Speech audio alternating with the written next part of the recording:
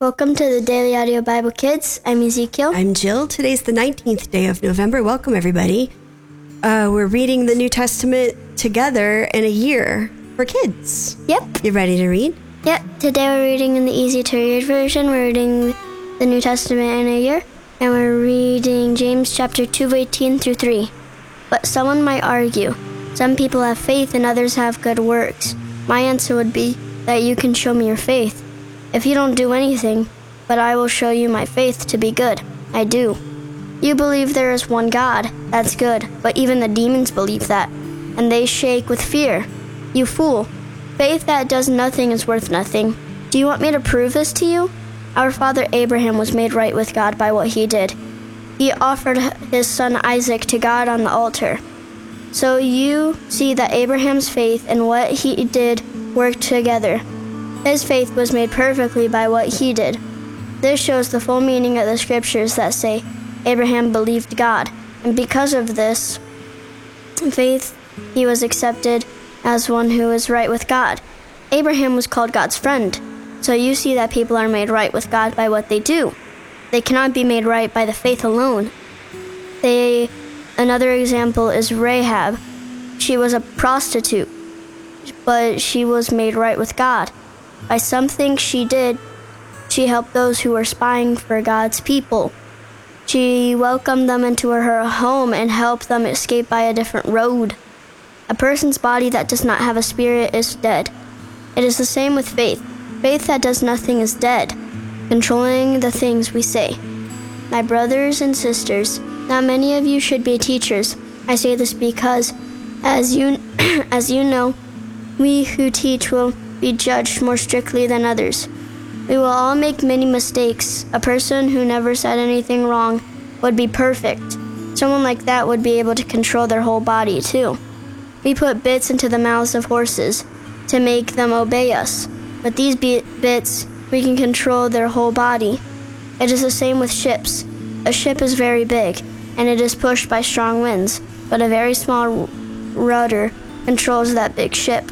And the one who controls the rudder decides where the ship will go. It goes where he wants it to go.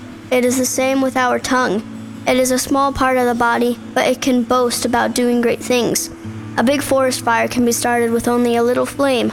The tongue is like a fire. It is a world of evil among the parts of our body. It spreads its evil through our whole body and starts a fire that influences all of life. It gets this fire from hell. Humans have control over every kind of wild animal, bird, reptile, and fish, and they have controlled all these things, but no one can control the tongue. It is wild and evil, full of deadly poison.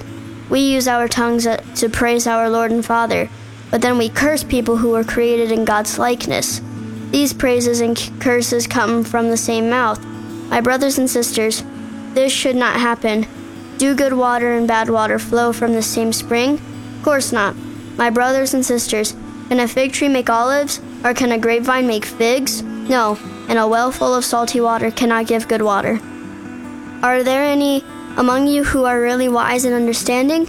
Then you should show your wisdom by living right. You should do what is good, with humility. A wise person does not boast.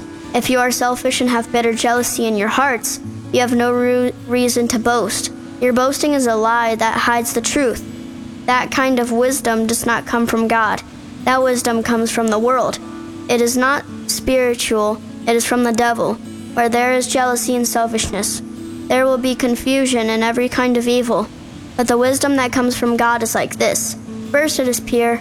It is also peaceful, gentle, and easy to please. The wisdom is always ready to help people who have trouble and to do good for others.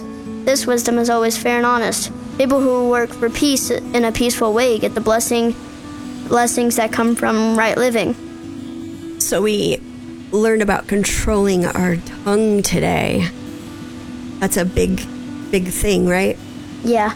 Maybe you could pray that we would control our tongues with the things that we say and the way that we say it to the people that we love and to the people that are mean to us or do bad.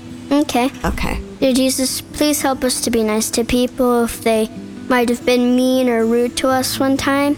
Help us to treat them right Help us to just be nice to them and not get so angry at them. In Jesus' name, amen. Amen. Bye. Well, Did you jump to the bye? Yep. Well, that's it for today. I'm Ezekiel. I'm Jill. And we'll be back tomorrow. Bye. Bye.